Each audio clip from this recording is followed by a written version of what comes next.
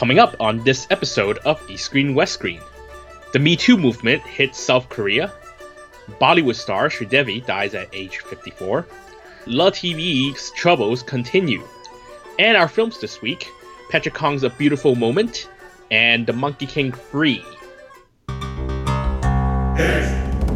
Screen, West Screen.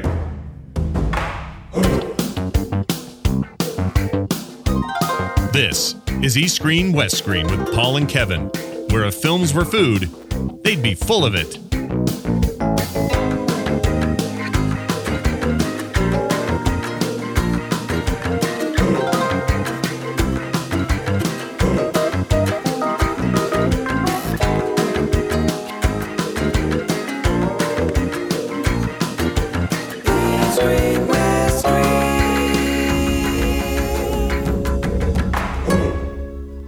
Hello and welcome to another episode of East Screen, West Screen. This is the show where we talk about film from Hong Kong to Hollywood and some other stuff in between. I'm your host, Paul Fox, sitting here in sunny South Florida, and coming to us from his news desk from the back end of a lion dancing lion is Mr. Kevin Ma. Gong Hei Fat Choi! Gong Hei Fat Choi, right? yes, yeah, we're still... trying. I think we keep saying this for 2 weeks, right? We're still in the back end of Chinese New Year. We're not quite to the sort of pinnacle date, which, if you're a kid, or you're an overbearing adult like I am, is the 15th day, right? Because that's the day you actually are supposed to be allowed to open your red packets and take out your money. I know a lot of people do it beforehand because when you're in Hong Kong during this time, you'll see lots of empty red packet holders and envelopes on the ground that people have discarded beforehand, but traditionally you're not supposed to open those until the 15th. And I actually got into a little bit of an issue with my parents, as our children's grandparents, because they're trying to be inclusive and they want to follow all the holidays and everything, so they gave red packet money to Zan and Emerson this year, but they wanted her to open it like the day, and I'm like, no, she's got to wait. And they're like, why can't she open it now? And it's like, I'm trying to explain to them, like, Mom, it's like giving her a Christmas present on December 10th, right? And letting her open it then rather than on Christmas Day. So, finally I kind of got the point across that it wasn't just, because they wanted to see her open it and everything. And I was like, but we kind of want to stick to the tradition. Not that we're super superstitious, but we want her to kind of understand that. So yeah, I opened some of mine, and then I heard about the rule. I actually wasn't really aware of the rule, so I opened a few, but then all my coworkers talk about, oh no, because I got some from work, and they're like, oh no, don't open it till the 15th. They're like, oh crap.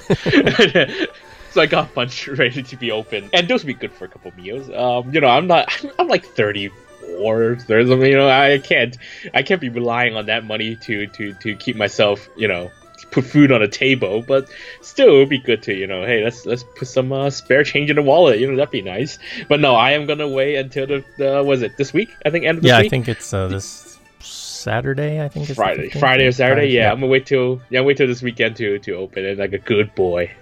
Good. So yeah, we are, kind of enjoying the holiday still. We had a nice big dinner gathering with some friends down in Miami over the weekend, which was good, and the kids got to play, and all that was great. Been entertaining myself with lots of media too, and I have to thank you, sir, for your introduction of the Netflix show, or I guess I should say reintroduction of the Netflix show, The Joel McHale Show with Joel McHale. Now, I'm fairly certain that at some point Netflix would have prompted this for me, because this is kind of right up my alley. This is basically The Soup 2.0. As opposed, not, which is kind of like Tosh 2.0 in some ways, but there's no Tosh 1.0, thank God.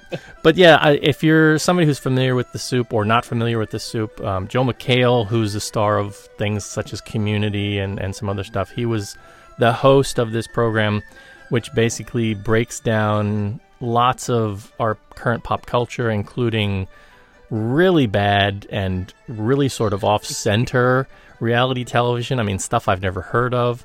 But he goes internationally. He looks at international shows. He looks at YouTube clips. Wherever they can find something funny and something to try and make a joke about.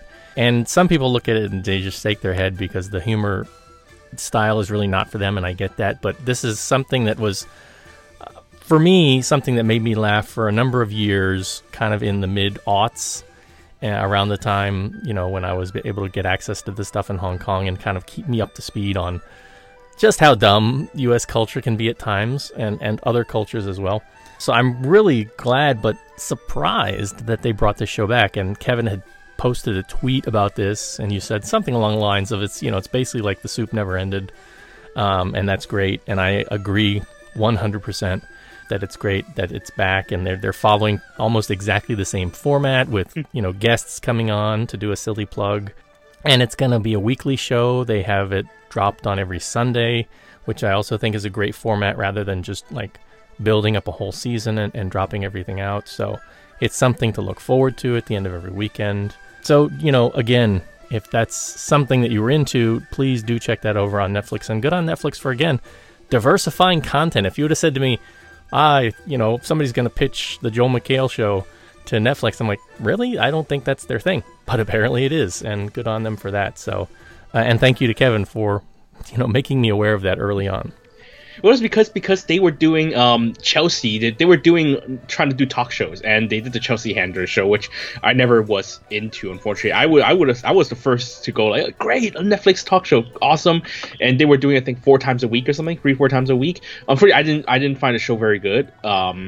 I thought it wasn't very funny, so I kind of switched off. But it's good, and now Chelsea Handler is quitting the show to become an activist. So Netflix, use the Soup 2.0. I'm calling it Soup 2.0. I don't care what people call it. I call it the Soup 2.0. Using the Soup 2.0 to cover that gap. And I love this show. I love it. You watched the second episode already, Paul? Yes, I have. Yeah. So this new thing they added is that because the first show the furthest they went with the Soup was making fun of telenovelas. There was this telenovela they were really into, and they loved it. This guy with the funny mustache. I don't even remember. But now they're doing this weekly international corner, where they go to look at different TV of different countries. And are you talking about the Korean one with all the car crashes, or the one with the girl that always got lost? The girl kept losing her kid. So yeah, the first episode went to South Korea. The second episode they went to Australia and New Zealand. And yeah, that's the new thing they added. It's just a great show. I laughed so hard. I haven't laughed so hard on TV in so long. Yeah, I mean, the only thing that would maybe make my day a little bit more than them bringing back the Soup is if they would revive some of the old cable shows I used to watch, like X-Play, which was this long-running sort of games review show with Adam Sessler and Morgan Webb that I used to love watching. But I think that because of everything that's happened with the video game industry over the past few years, that the kind of culture has changed now, and it's a very different thing. But also another show I loved, which is kind of similar to The Soup, and I think they probably copied heavily from The Soup, but it was different enough to stand alone, was Attack of the Show. Both of those were on G4 TV, which became Spike TV, which ended up dumping both shows and showing a lot more wrestling, I guess, or other stuff. But that show, while it did kind of follow the Soup format, stand-up hosts in front of kind of a small studio group and showing clips and things, but they also did like current tech reviews, and they'd make fun of popular geeky culture and have skits and segments, and I really loved that show too. And so those 3 things, X-Play, Attack of the Show, and The Soup, were the things that I sort of latched onto in the mid-2000s to try and keep abreast of what was going on with kind of U.S. pop culture. So that the fact that one of those has survived, thanks to Netflix, I think is pretty amazing. And again, I'm happy to see this show come back. All right, we're not here to talk just about Netflix shows, though. We're going to be talking about movies and some movie news. So let me throw it back over to Kevin with this week's news.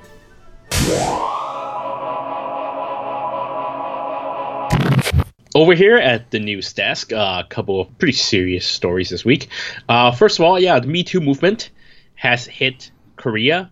Of course, the Me Too movement has really caused a big sort of ripple effect across the world, and a lot of women are now standing up to tell the world about their experiences with sexual violence, and it has hit Korea pretty badly. Korea has a very male-dominated cultural industry. I mean, the society itself is very male dominated, and now a lot of women are stepping up to make their voices heard, and quite a few people have now been accused of these things. Actually, the biggest example in the film industry recently was a female director, actually, but that story didn't come from the Me Too movement. That story was actually happened a couple years ago and has been dragged out for a while. The director's name is Lee Hyun-joo, and apparently a couple years ago she had a sexual encounter with her female roommate, and the roommate claims that it wasn't consensual, and she tried to sue the director to court.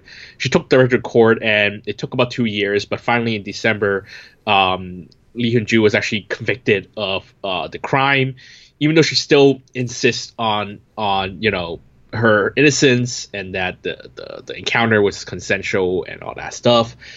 But yeah, it was revealed that because these cases, I think the people who are involved in the case are usually left, the names are confidential, but her name somehow got out, and she has she apologized for trouble, but she still denies any wrongdoing, but she is saying that she's going to retire from the film industry. Her film Love Story is a lesbian love story, and it was a big indie darling actually in South Korea last year. So that was really one of the biggest examples. But recently there have been more, including a stage director, artistic director of a theater group named Nihon Tech. There's also, of course, earlier we have director Kim Ki-duk, who was accused of coercing an actress into doing unscripted sex scenes and slapping her around. He was subsequently fined for the slapping part, but there wasn't apparently enough evidence to convict him on sexual assault. So he was cleared of that, but he was fined for slapping her, and he insists that it was because he was trying to instruct her how to act or something. It was like something like that. Perhaps another big name that people might know is Oh Dao-soo. He's one of the two bit players or supporting actors in Korean industry that has been in like every single film, every big festival film. In fact, if we are looking at by theatrical gross, he is actually the highest grossing actor in South Korea because he's in so many films. He was last week, I think, he was accused of sexual misconduct, but he has kept himself silent. He hasn't actually made any responses.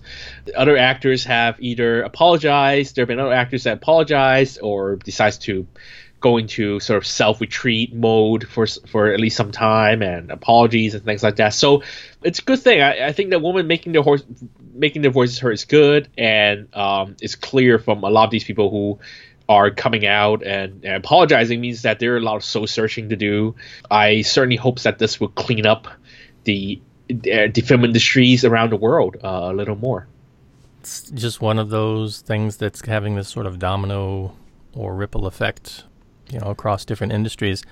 It'll be interesting to see too, because this is kind of like a pendulum. It swings back and forth, because not so long ago there was a lot of talk about directors like Roman Polanski and that stuff, and I think there was a lot of support for him, and now a lot of that support's diminished because of everything that's kind of happened of late and the way the winds have kind of changed. What I'm wondering is, when is all of this stuff going to actually start to filter over into content, right? So when are you going to suddenly get this wave of Hollywood movies or Korean movies where the content is really centered on a lot of these kinds of things, these stories, allegations, and whatnot. And I've got to imagine that probably within the next 2 to 5 years, you might see a lot more of this playing a central role in content. I mean, it's nothing new. I mean, you can look at like Hong Kong films, like I'm thinking of, what was the 2012 film with Joey Young and Mag Lam, Diva, right? And, yeah. It's like, I think the Mag Lam character is as an up-and-coming singer, she gets harassed at some point because, she's trying to build a name for herself, but she's not there, so she's susceptible to the men who are in power over her. So, this stuff has been the subject of many forms of media over the years, but I'm wondering if we're going to see a surge in this because it's so forefront in the news. Yeah, and of course, here in Hong Kong, we are wondering if it's ever going to. I mean, it kind of did. There was athlete who came out and talked about her experience of sexual assault, but it hasn't really happened in the film industry, entertainment industry yet. This and of course there are rumors, and of course the most famous one being the case where Karina Lau was abducted by gangsters and had her photos taken, and those ended up being published on a tabloid magazine, I think a decade afterwards, and that was probably the biggest public case of sexual assault. Even though I don't think Karina was raped, but it's still a very traumatic experience, obviously. But that also caused a lot. That was a huge stir in the entertainment industry, and I wonder if it changed anything. I mean, we'll know if the Me Too movement will do anything here in Hong Kong. It hasn't yet, but it'll be interesting to see if anyone gets exposed for any misbehavior or misconduct. I hope if those things do happen, I hope that it does get exposed, because I think that the male dominance of the entertainment industry, especially in Asia, I think it's something that's happened too long. I think that if there are misconducts happening in those industries, I think they need to be talked about. And like I said, I certainly hope that a cleanup is on the way. All right, next bit of news, another really sad story. Legendary Indian Bollywood actress Sridevi passed away over the weekend. Apparently she was in Dubai for her nephew's wedding, and according to Dubai police, she has an accidental drowning in her hotel room after she lost consciousness. Sridevi, she was actually she started out very young, and she acted in about 300 films in multiple Indian languages, and she is one of the biggest female stars in Bollywood. I never got to really catch her earlier films because she's quite an old school star, but for me, someone who picked up Indian Bollywood cinema quite late, the one that I always remember is English Vinglish, which was her comeback actually. It was made in 2012, and it was actually her first acting role in about 7 years. And in that film, she plays a housewife who has to give a speech at a family wedding in New York. And while staying there, she decides to learn English to prove herself, to prove her ability, to give herself motivation, and also to give the speech. And I thought it was a very great film, and she was very good in that. I did also watch her final film, I believe it's Mom, the thriller that came out last year. I saw that last October, and that was again very, very powerful performance, and that was a 300th film actually. Yeah, it's sad. She was a great actress, and I was looking forward to seeing more of her films as she steps into sort of a new stage of her career. So it's very sad that she passed away. But if you do want to know why or what Sridevi's done, I think English is very easily you can find that pretty easily on iTunes, and I think Mom is also available, and her final role is a cameo I think in the Shah Rukh Khan film Zero that's coming out later this year. Final bit of news this week, you've got some news about platform La TV, which, if you're not familiar, La TV is kind of like a China equivalent of an iTunes or Netflix, kind of. I mean, they offer a streaming platform, and they also offer hardware devices to hook up to your TV, right? Yeah, they were one of the most promising video streaming platforms in China, actually. They also have Love Vision Pictures, so they produced the Tiny Time series. They are also behind, I think, the Lau Ching-wan film. The Bill Vanishes, and of course The Murder Vanishes, they also co-financed on that.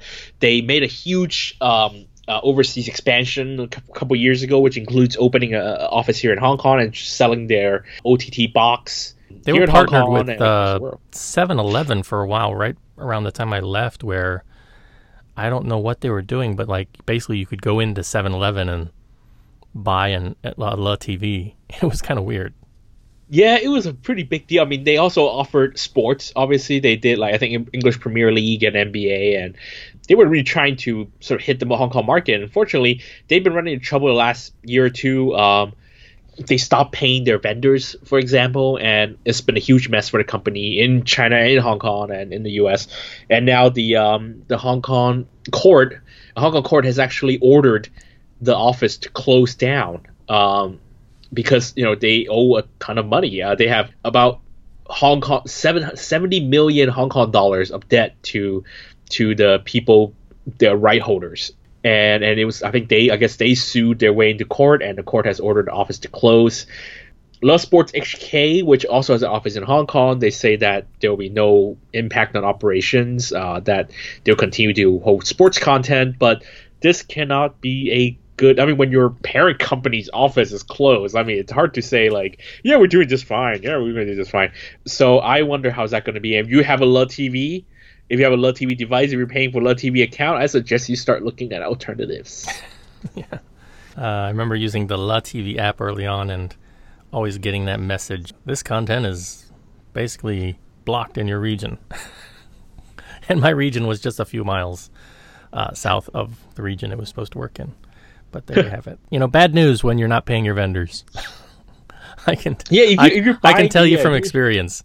Because my wife had a small business, and she was partnered with, what was the bookshop? Page One. Right. And they weren't paying her and a bunch of their other vendors, and before you know it, they're closed down. And what was the gym too that did that? They basically just shut their door one day, and everybody lost their memberships. California Fitness. California Fitness, yeah. But every year, I mean, Hong Kong gyms shut down, right? There's always a small gym here and there that shut down, leaving their. But that's a major chain. I mean, that's like, yeah. And they were between them and Physical. For a while it was the competition between Aaron Kwok as the representative for Physical and Jackie Chan as the representative for California Fitness. And I guess they like Aaron Kwok's abs more than Jackie Chan's arms. Yeah. I don't know. Yeah, California is so big that when that closed down, it made my gym, because I used the third biggest chain, which is more expensive, which is why I signed up, because I didn't want the hassle of getting harassed by personal trainers. And of course my gym, all the branches of my gyms got more crowded because of all the people coming in from California. Yeah, so that's how big it was. And of course Love TV, I'm sure it has a sizable audience here in Hong Kong, so I wonder what would happen if that closed down. But the thing is, it's not like a gym, right? It's not like if it closed down and suddenly my Netflix would get slower. So I'm sure Netflix will happily absorb all that business. But doesn't La TV have quite a few competitors when it comes to China-based streaming platforms? Well, here's the thing. Even like La TV Hong Kong, La TV in China, yeah, they have a lot of competitors. But La TV Hong Kong, all that La TV content that's playable in China doesn't mean that it's playable in Hong Kong. They still didn't have the rights for Hong Kong. So right. It's not like I have to go to La TV in order to watch a China movie, right? Because they still wouldn't have the local rights. It's still locked in China. So them closing down really hurts, I think, people who are subscribing to watch Premier League or to watch sports. And they charge an arm and a leg for those sport broadcast rights, as they usually do. So those are the people that are really in trouble, because they are paying. I wonder if they pay like by the month, or if they pay a year in advance, or how many years in advance. But if Love TV really does shut down, they lose all the programming. Subscribers are all going to be in trouble if they all paid in advance. All right, I think that's going to wrap it up for our news this week. When we return, we continue with our Lunar New Year coverage with Kevin's review of the Patrick Kong film, A Beautiful Moment.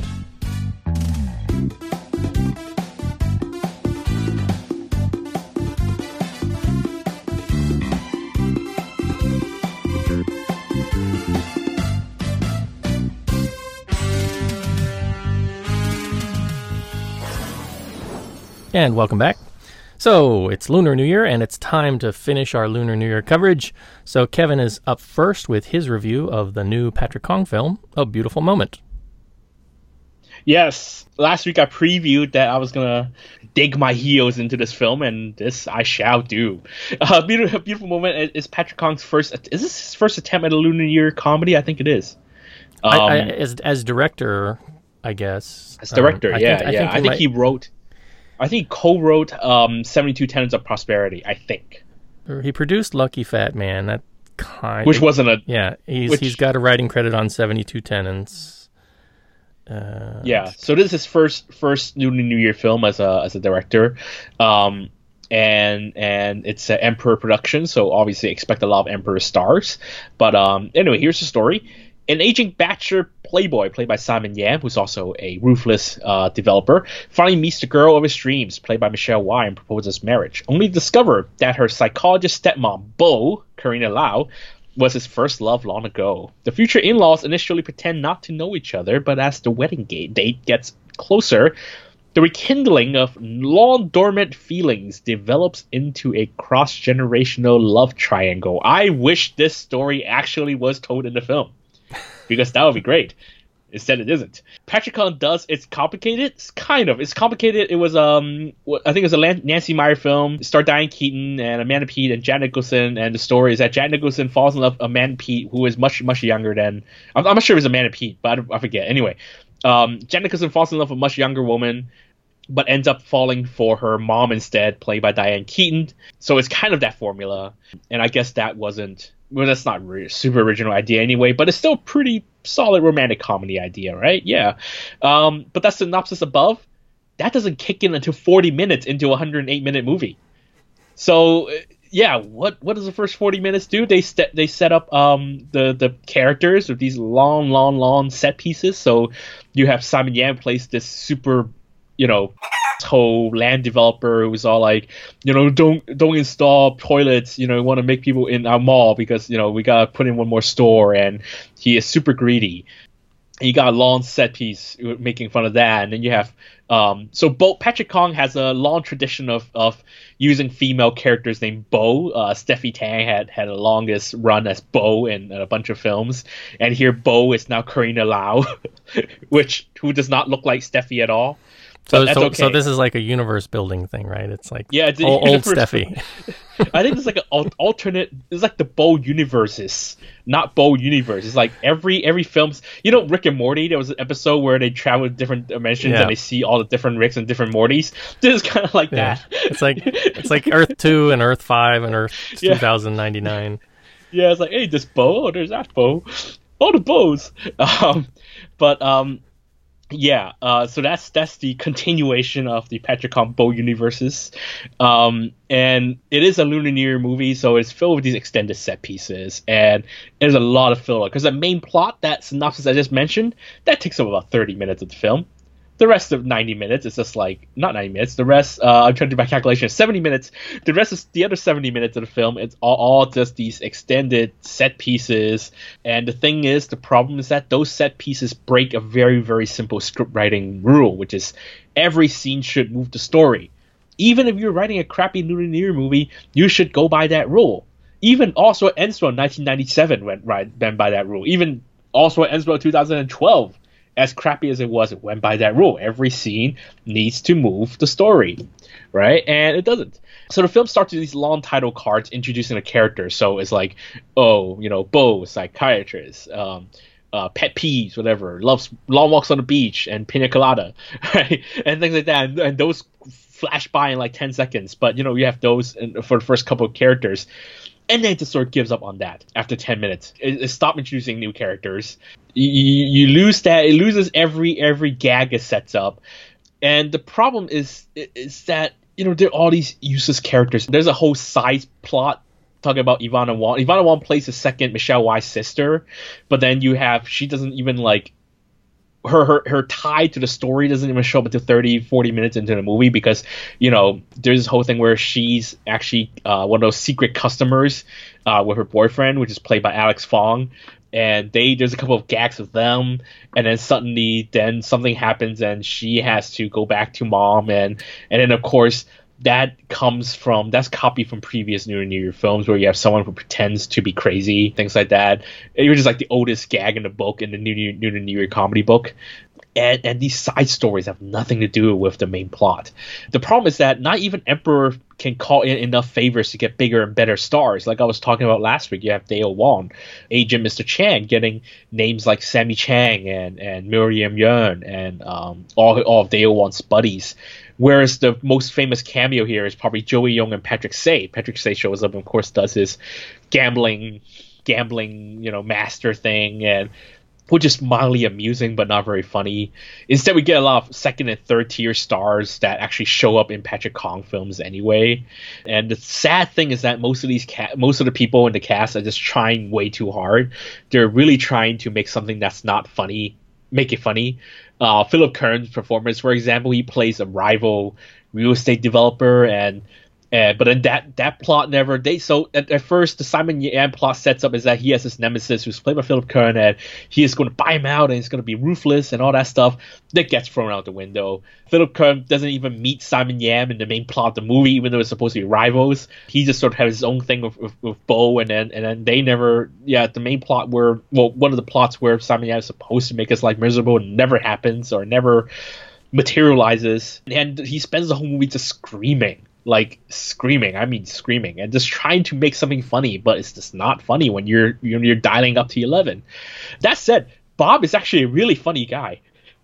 Bob actually is one of the few side actors, supporting actors that actually score jokes, and there was also a really great gag with Simon Lui, because Simon Lui is famous in Hong Kong. A lot of people know him for films outside of, I guess, in making B, C cinema films, C films in Hong Kong, but he's also known for doing a lot of paranormal shows or supernatural shows, talking about like haunted houses and stuff like that. People recognize him from like the movies, right? Like Troublesome Night, but he does like TV shows, and I think he did some radio programs too, right? Yeah, and I think they're all supernatural, paranormal stuff, right? I think so. He's actually also well known in Hong Kong for that, and it's rare to see Simon Lui in a Hong Kong movie these days. He comes back once in a while. It's mainly in China now. So him coming back and bringing back his paranormal thing, that's pretty funny. There's that one scene that's pretty funny. But that's about one of the 5 laughs that the film got. So with that said, aside from Simon Lui, the only 2 people that actually leave the film with some sense of dignity are Simon and Karina, because they actually don't do that pandering stuff. I'm sure Patrick Kong tried to make them do the whole screaming comedy stuff, but they ain't having any of that crap. These people are real thespians, damn it. They're not going to eat into Patrick Kong's script. There's even a scene where... I'm sorry, but when you say thespian and Simon, all I can think of is passion. Yes, that's the thing. Simon and Karina have been in the share of crappy films, but even they're like, we're not going to lower ourselves to do a Patrick Kong script, all right? Let's face it. Even there's a scene where they have a sort of typical Patrick Kong style lovers quarrel where they talk about the past, and they start talking about who did what, whose fault was something that happened in their past. But the thing is, what they do is that they're sitting at a Dai Pai Dong, and then just about to get into an argument, they have a sort of proxy couple in the back that does the argument for them, so they don't even have to get into that Patrick Kong style quarrel. It's almost like they're too good for it, so they're like, let's get someone else to read this crappy dialogue. So they got this proxy couple in the back, who actually is a cameo, by the way, just cameo by one of the overweight actress from TVB, and so she shows up in that scene doing the screaming for Karina Lau. As the proxy Patrick Kong style lovers quarrel actor. So even they this is too good for me. This is too good for us. We're not doing it. And so it's hard to imagine that the reunion of the stars from Gigolo and Whore would come out the most dignified in this film. Really weird. The jokes are not only unoriginal. So I was talking about the scene with Patrick Swayze doing the card thing, and of course it's all done with CG, so it looks silly, not even funny, just silly. And then Ivana Wong breaks into the God of Gamblers theme song as it's supposed to be funny. They're all just really spoofs of existing material. There's not a single original joke in this thing.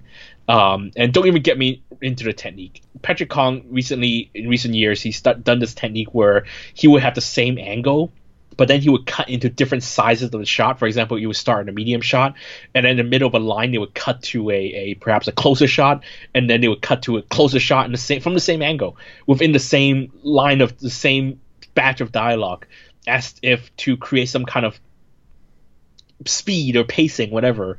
And that isn't directing. It's really annoying when you cut the different size shots from the same angle. I'm sorry, this is like basic film school stuff. You're supposed to know this. You're a director. Someone should have told you it doesn't. If you don't even notice this shouldn't work, your cinematographer should have told you. Your editor should have told you. Someone who's getting paid to do this as a professional should have told you. That is not how you edit a movie. So no, it's just really annoying. Of course, and of course Patrick Kong does this thing where he has to cut to whatever event happens. He has to cut back to something that happened 5 minutes ago just to remind you, which also happens here, because like as if he's pandering to just about the most attention fickle audience in the world, as if you would forget.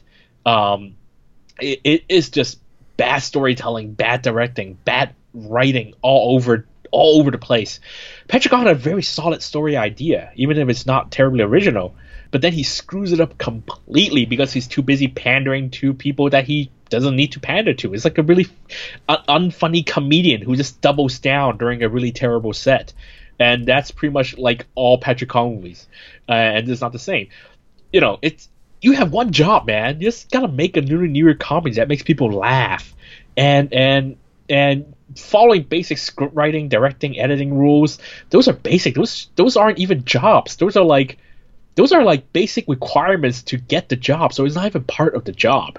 And he screws those up. So how do you screw up a Lunar New Year comedy? Watch this film. This is how you do it. And yeah, that's a beautiful moment. It's definitely on probably my worst 10 of the year list by the end of the year. And if it's not, someone slap my head or I will probably go into depression, because it's hard to imagine 10 films that are worse than this film this year. Well, maybe Wine War. Wine Wars. I think Wine Wars are probably on this list. But, you know, Wine War, at least I had more fun. I had more fun watching Wine Wars than this film, which is saying a lot. Because you did mention Bob, and last year we talked about Lucky Fat Man, which came out just before Chinese New Year, but was kind of positioned as a Chinese New Year film, and how that was just not a good film. But it's unfortunate because Bob does have the potential there. I mean, he's a funny guy, and given the right material, he can do some really good bits. He can do some drama too. I mean, I'm thinking of the thing he did last year with what was it, the Sunken City? The Capsule, Kessing Capsule, or whatever. Yeah, right? the Capsule Odyssey. He was really good in that, and he had some funny moments too. So I kind of want to see this just to see him in it, if not the two leads as well.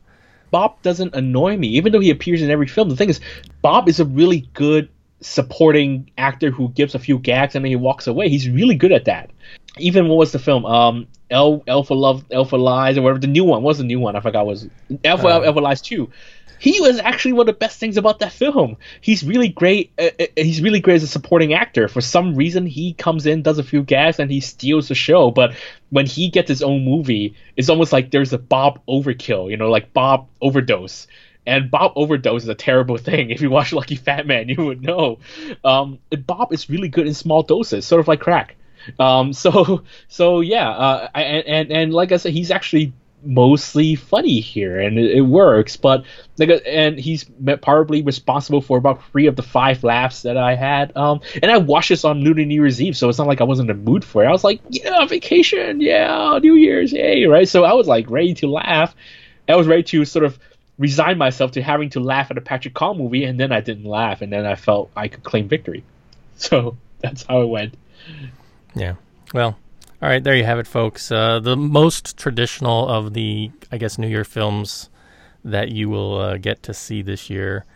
And unfortunately, it's maybe not up to snuff, but if you're like me, you'll probably watch it anyway. Yeah, you watch it anyway. I mean, there's no point. All right. When we come back, we'll be talking about the final of our New Year film coverage, even though there's still a couple other films that are out there that we probably won't get to. And that is The Monkey King 3, Kingdom of Women.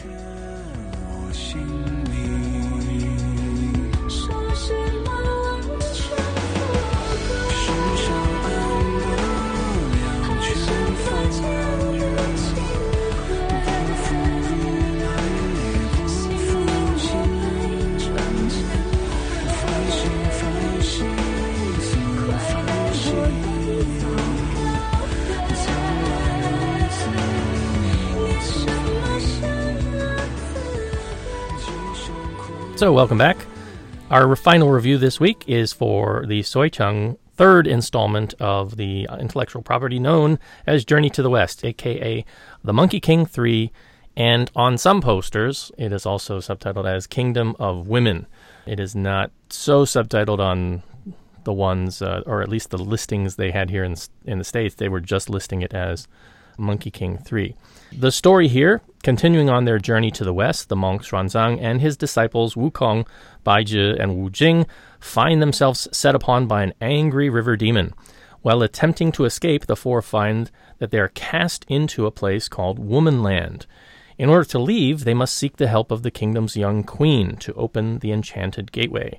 But growing affections between her and Xuanzang threaten not only the journey to fetch the scriptures, but also Womanland itself. You've seen this one, right, Kevin? Yeah, I have, yeah. So this is based on one of the chapters from the Journey to the West, and here it is referred to as Womanland. In other iterations, it is referred to as Woman's Kingdom.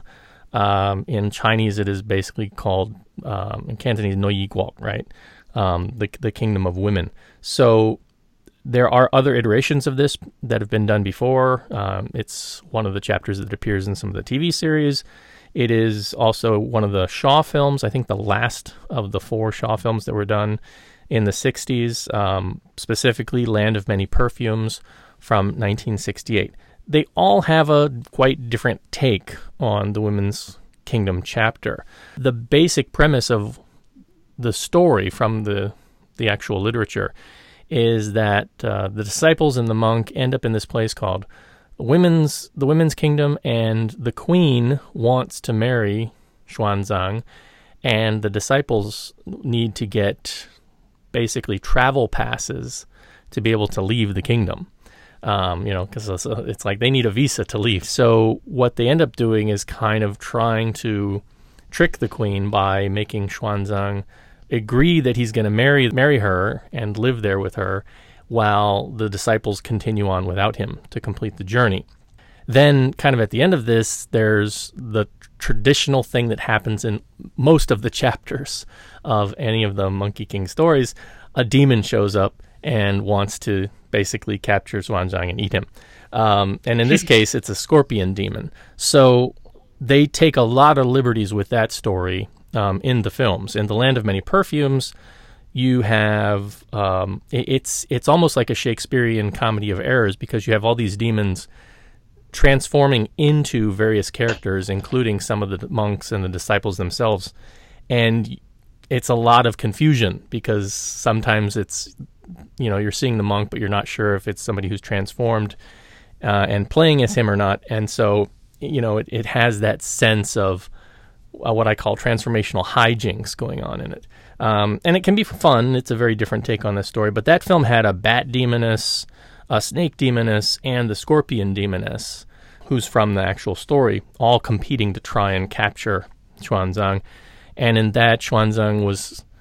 The queen originally wanted him to marry her younger daughter, who was a princess of Womanland, but then she decides instead that she's the queen, so she's going to do it. So there was kind of that added element, and it's just, again, a lot of crazy shenanigans. So here if you remember Monkey King 2, Director Chung already kind of used some of these elements. He had a bat demoness, he had a snake demoness, and one other, I think like a porcupine or hedgehog, who were basically the disciples of Gong Li's White Bone Demon, right, character. So since he kind of already used them, I guess he didn't want to be redundant and use them again. And traditionally, only the scorpion demoness is in the Woman Kingdom story at the end. So here he changes a lot of things around. You do get a scorpion demon, but it's not a demoness. It's more like a guardian monster thing, and there's a snake version too. It gives them something to fight kind of in the middle, but it's not. They're not really characters. They're just things, CGI things to be overcome. Then what you have is the river demon, who I think comes from a different chapter that they kind of put in here as the placeholder and forms the thing at the end. There's of course a big end fight that has to happen. So they're kind of mixing and matching some things around. The queen here is played by young mainland China actress Zanilla Zhao, who we've seen before. What have we seen her before in? Duckweed from last year. So she plays the very young queen who ends up getting, some love at first sight kind of affection with Xuanzang. And most of the women here in Women's Land in any of the iterations, they're all man crazy because, they've never seen men, right? So it's like, oh, men, and, and then, of course, the Queen and Xuanzang being sort of the leads on each side, they are drawn to each other. And they still try and get this idea of, well, we've got to try and get out of the kingdom somehow. So there's that aspect. But really, it's a bigger play on sort of the emotional connection between these two characters. The River Demon touches in with a story with Gigi Lang Wingke, and sort of a backstory that she has that kind of, again, brings everything full circle towards the end. But it's a very different film from The Monkey King 2, and not always in a good way. It does try to go for the kiddie market a little bit more. In the middle, there's this animated map who kind of dances and plays pranks, and they're chasing after this map because they need it to find the way out of the women's kingdom.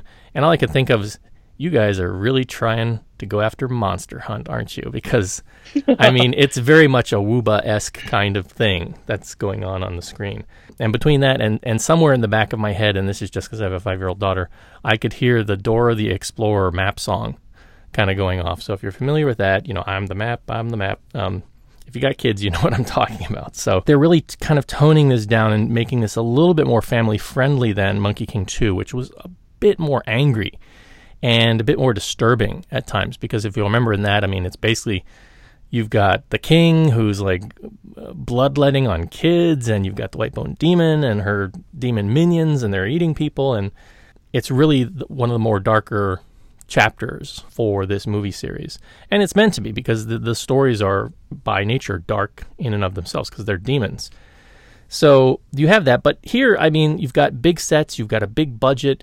They've really come a long way from Monkey King 1, and this is in some ways even better than Monkey King 2, because I did a rewatch of Monkey King 2, and comparing it with Monkey King 3, I mean, the digital effects are amazing. You've got, the big sort of graphic river monster thing looks great. The River Demon, who takes different forms, and I'm creating a term here that I want to call digitally androgenated.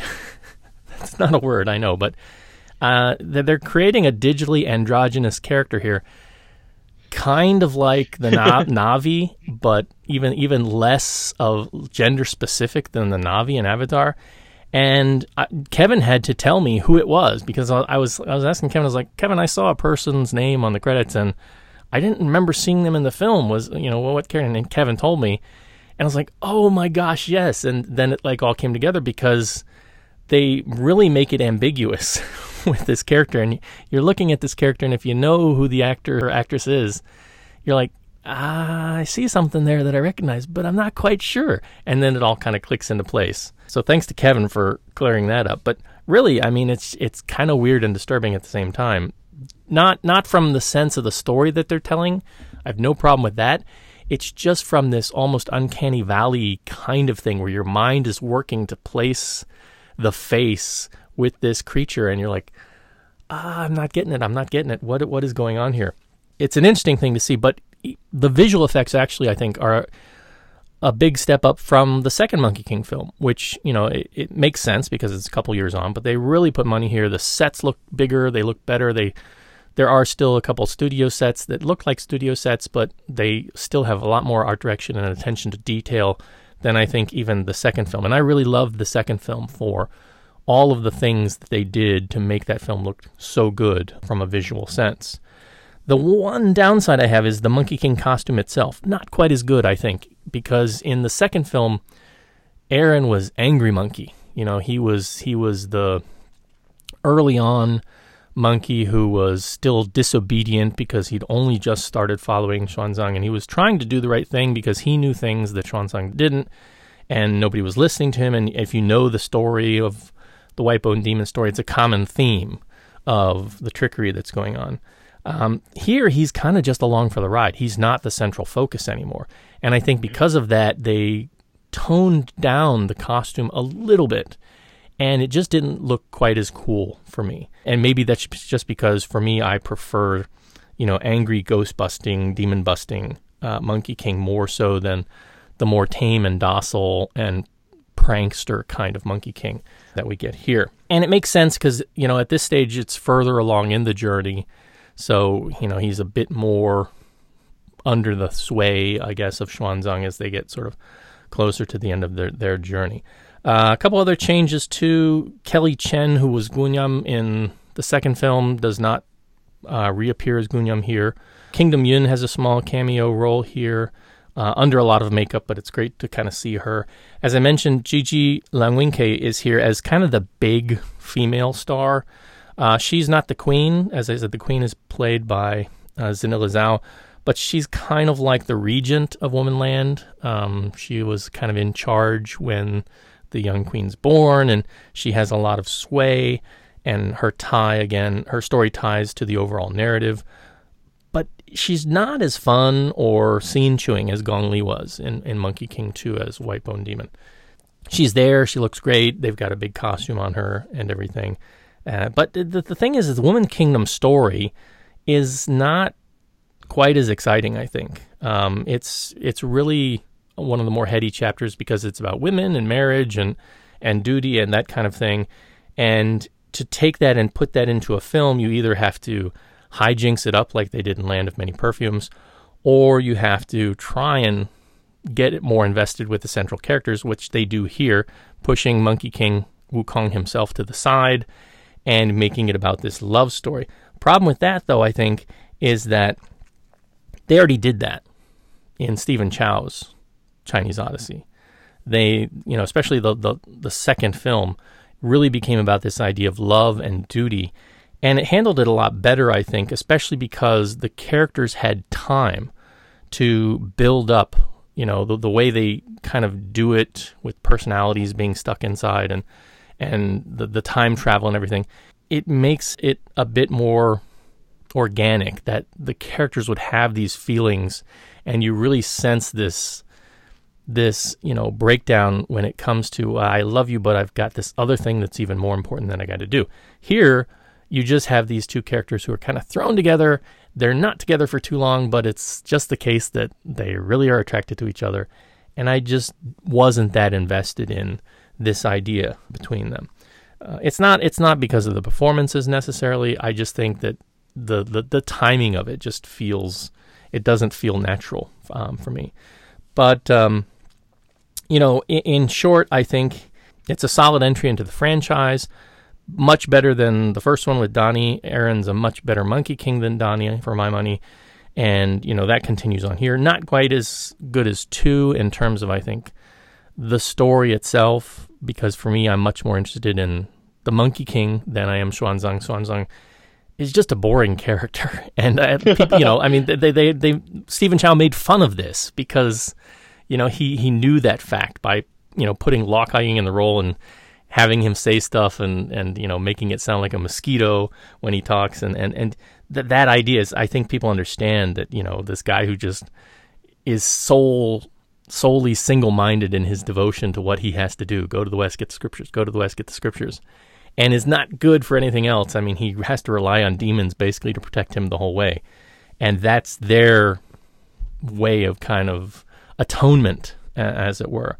That's always much more interesting. So I'm always more interested when Wukong or Wu Jing or Piggy, are on screen and doing stuff than a romance really with Xuanzang. But, if you are somebody who's enjoyed the series, if you enjoyed the second one, I think you'll enjoy this one again. It's more spectacle, more visual spectacle. It's done very, very well in that regard. If you are interested in other takes on this, as I said, you can track down Land of Many Perfumes in 1968. That Shaw series, the 60 series, is still one of my favorite iterations, and it holds up, pretty well. It's fun, it's colorful, it's nice to look at. There's a manga version too by artist Wei Dongchen. There are 20 issues in that variation. All of them are on Amazon with Kindle versions that are pretty cheap. They're like $5 each. And I think the Woman's Kingdom story is in issue 13.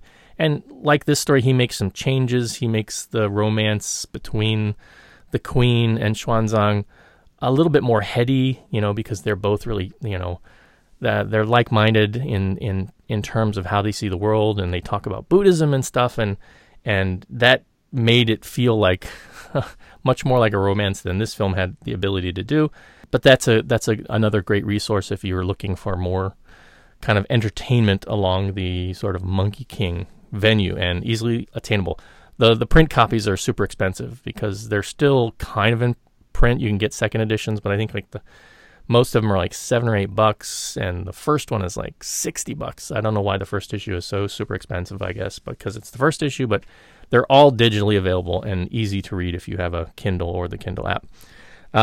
Also, should point out there is a mid-credits scene for Heem Law, who plays Wu Jing, which is great because it's funny and it gives him a little bit of what I call non-blue screen time because they actually let him transform out of the blue makeup and partial bodysuit that he's wearing, and I thought it was great and just a funny little cap on it. There's nothing beyond that at the end to sort of signify that there's going to be a Monkey King 4. I don't know. I heard rumors, but I don't know if they're true. So Kevin can talk a little bit more on that. So Kevin, perhaps not a huge Monkey King fan as much as I am, but you've seen the film. What were your thoughts? Well, there was a setup for the sequel, wasn't there? They were like, at the very end, they were like on a boat, and they're like, oh, look at that thing coming up. I hope he's not going to be there. Did you see it? That scene was in there.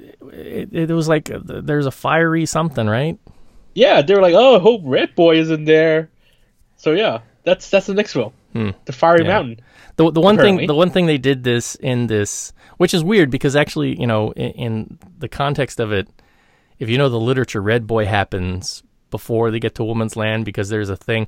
The one thing they do here, which is I forgot to mention, is they do the pregnancy river, right? Which they didn't do in the Land of Many Perfumes because I guess it wasn't apt for the time. But the way that the women in Women's Kingdom, because there are no men, have babies is there's a river they go and drink the water from, and they get pregnant. And of course, our 4 heroes happen to drink some water from this river, and 3 of them get pregnant. I think in the book 2 of them get pregnant, but in this one, 3 of them get pregnant, and they have to then somehow deal with the pregnancy. So there's a little bit of humor there with that. But in the literature, there's something that they have to do to get rid of the pregnancy, and they do that here. But the person that they have to deal with is actually, if I remember correctly, a relative of Red Boy, right? And that's who they're alluding to for the next film. But they've already dealt with Red Boy by this point. So again, as movies will do, they're swapping times and things around from the books, which is fine. And nobody's gonna. It's not like Marvel fandom over here or DC fandom. Nobody's gonna lose their guff because they're not following the books exactly. Yeah, it's not like they're like going, oh, that's not part of the canon.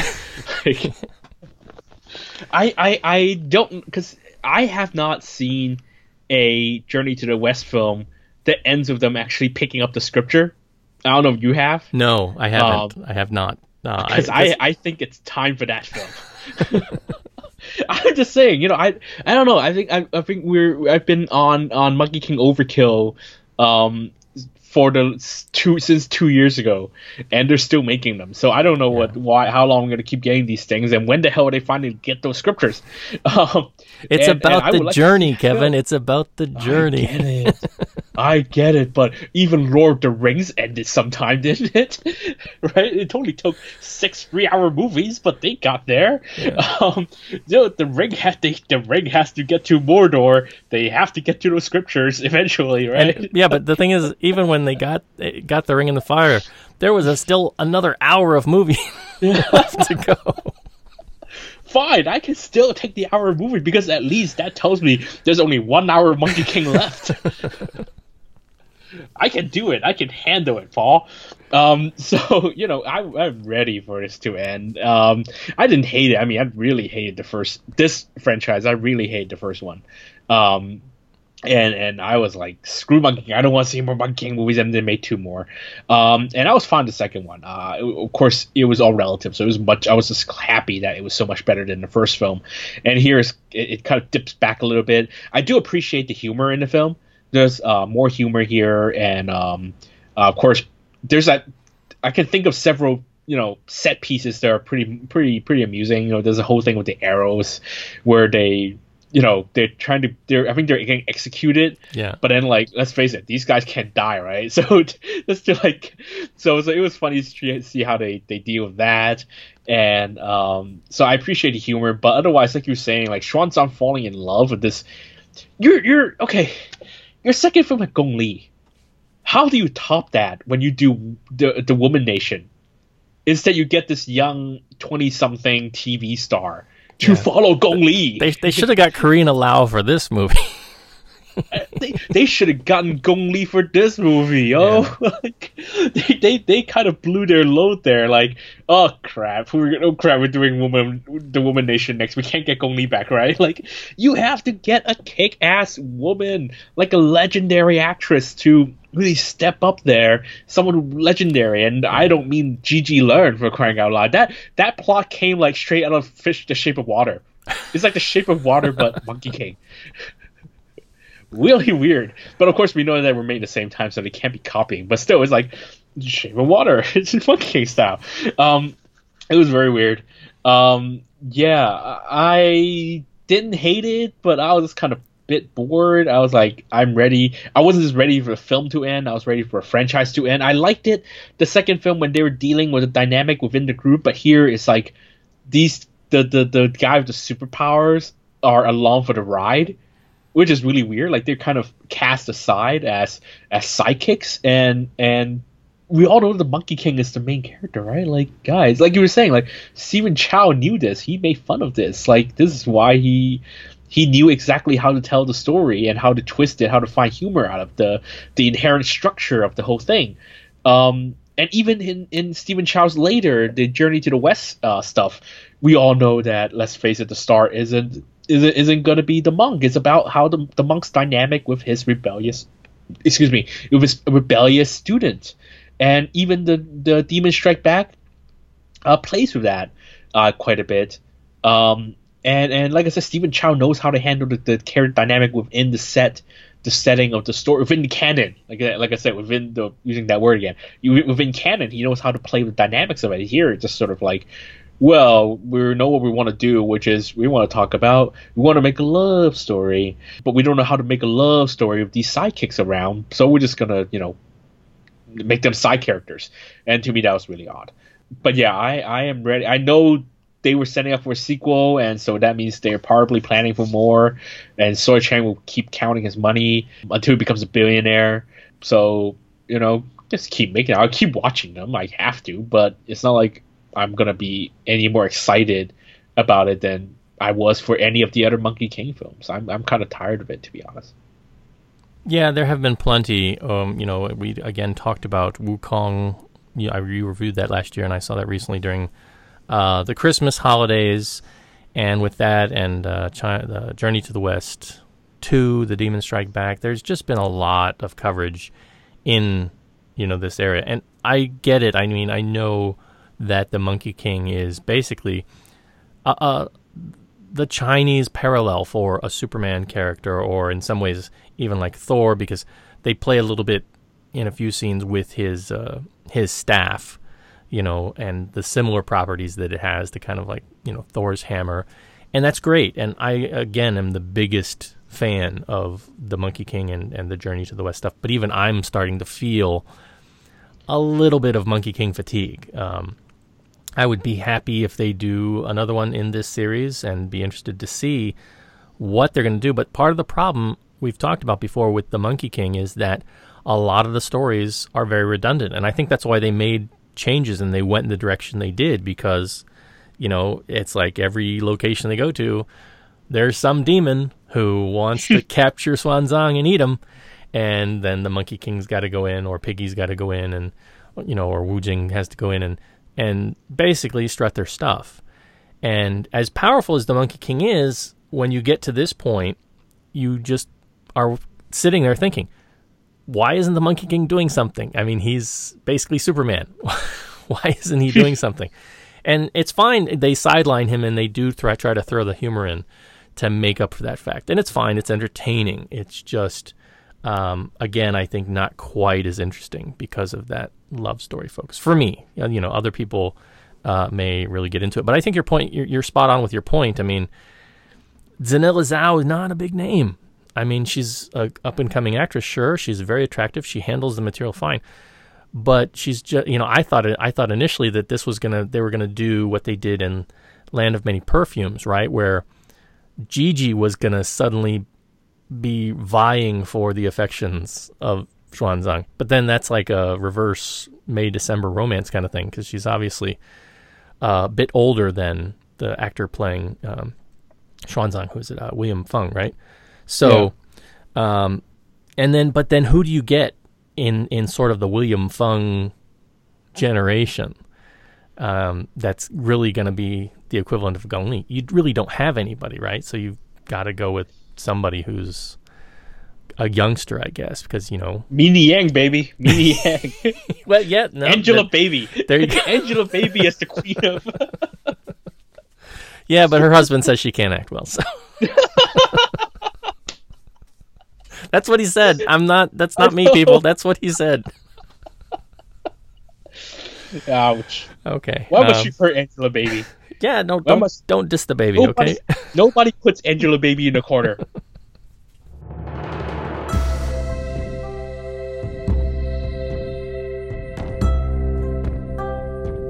You're listening to the East Screen West Screen podcast. Visit Kongcast.com for more.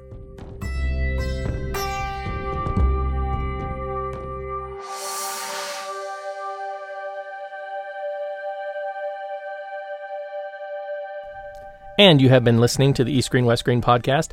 Our theme music was composed by Rob Jabor of Schnauzer Radio Orchestra. Research has come from a variety of sources, but primarily lovehkfilm.com and the Hong Kong Movie Database. And we, of course, get a tremendous amount of moral support from listeners like you. If you'd like to be part of the show, please do get in touch with us via the website at kongcast.com. That's KONGCAST.com. You can follow us on Twitter at Kongcast. You can find us on email at eastscreen@gmail.com. And you can find us on Facebook at East S West S. As always, please do follow along with the original monk himself. No, I'm just kidding. Kevin. And all that he does when he is journeying to the west and to the east and to the north and to the south to find, not the scriptures, but to find good movies and things to talk about. So, sir, where can they find out more about you? You can follow me on Twitter. I'm at The Golden Rock. That's one word, The Golden Rock. You can read my website, which hasn't been updated again for a long time. It's asiancinema.com. Or Facebook, Asian Cinema, or Twitter, Asian Cinema. I will be traveling to a couple of film festivals in the coming weeks, so I might be able to log into the Facebook and the Facebook, sorry, the Facebook page of the website and give a few updates on the films I watch and what's going on and things like that. It should be much easier than updating a post or something like that, so I would try to do that. And you can read me on Discovery Magazine and on Silk Road Magazine. They're on Cathay Pacific Airways and on Cathay Dragon. The March issue is coming up. I write about for World Film Club The Square, the Palme d'Or winner. And I also write about Detroit, the Catherine Bigelow film, or I also write about the new Star Trek Discovery series. You can see all those when you fly Cathay Pacific. Please fly Cathay Pacific and Cathay Dragon. A very quick shout out to a reader who actually emailed me through Asian Cinema, not through the podcast, but Lorenzo from Berlin. He's put together a pretty impressive program in Berlin, a Hong Kong cinema program called Splendid Isolation, Hong Kong Cinema 1949 to 1997, featuring a lot of classic Hong Kong films, including The Love Interna and Come Drink With Me and Woman of Romance and Picking Up Her Blues and Chinese Ghost Story and all those kind of films, and they're all playing in Berlin, I think, over in, I'm trying to look at the dates here, they're in March, pretty much through March, all month of March in Berlin. If you're in town or in the area, do check it out. It's called Splendid Isolation. I have no idea why it's called Splendid Isolation, but yeah, do check out that program. And I know Lorenzo's worked very hard on that program. He asked a lot of people for advice, including the people in the Love HK Film Group, including myself, and unfortunately I wasn't much of help to him, but I'm glad that he's put together a program, and I'm more than happy to give it a shout out here. And we're in Europe. I highly encourage you to check out that program. All right, excellent. And please do check out our friends over at the Podcast on Fire Network as well, and all the stuff that they're doing. Our next show, episode 251, is actually going to be with the founder, one of the founders of that network, Mr. Kenny B, as we explore Hollywood on Hong Kong once more with our episode on the television miniseries Noble House, the follow-up to, in literature terms, the follow-up to James Clavell's Taipan. So he sat down with me and we talked about that 6-hour plus hour miniseries in depth. So look forward to that. On our next true episode of the East Screen West Screen podcast, 252, which will be, I guess, in a couple weeks, what do you think we'll be talking about? What's on the horizon in sort of the post-Lunar New Year filmverse? Well, this week here in Hong Kong, we get Dante Lam's Operation Red Sea. But like I said, next couple of weeks, I'll be traveling to film festivals where there will be new Hong Kong films. There will be a world premiere of a film called New Turn, which is directed by someone from my film school, sort of a friend of mine, Doris Yvonne, and that film will be premiering at Cinema Asia in Amsterdam, and then I'll be flying over to Osaka, where there will be the world premiere of Chongqing Street No. 1, the new film by director Derek Chu. I know I haven't heard that name in a while, but yeah, he's got a new film, and that's going to premiere over there in Osaka, and I'm going to try and check out those films. Unfortunately, no Steffi films this year at those festivals, Paul. No Husband Killers 2? No Husband Killers 2, unfortunately, nothing like that.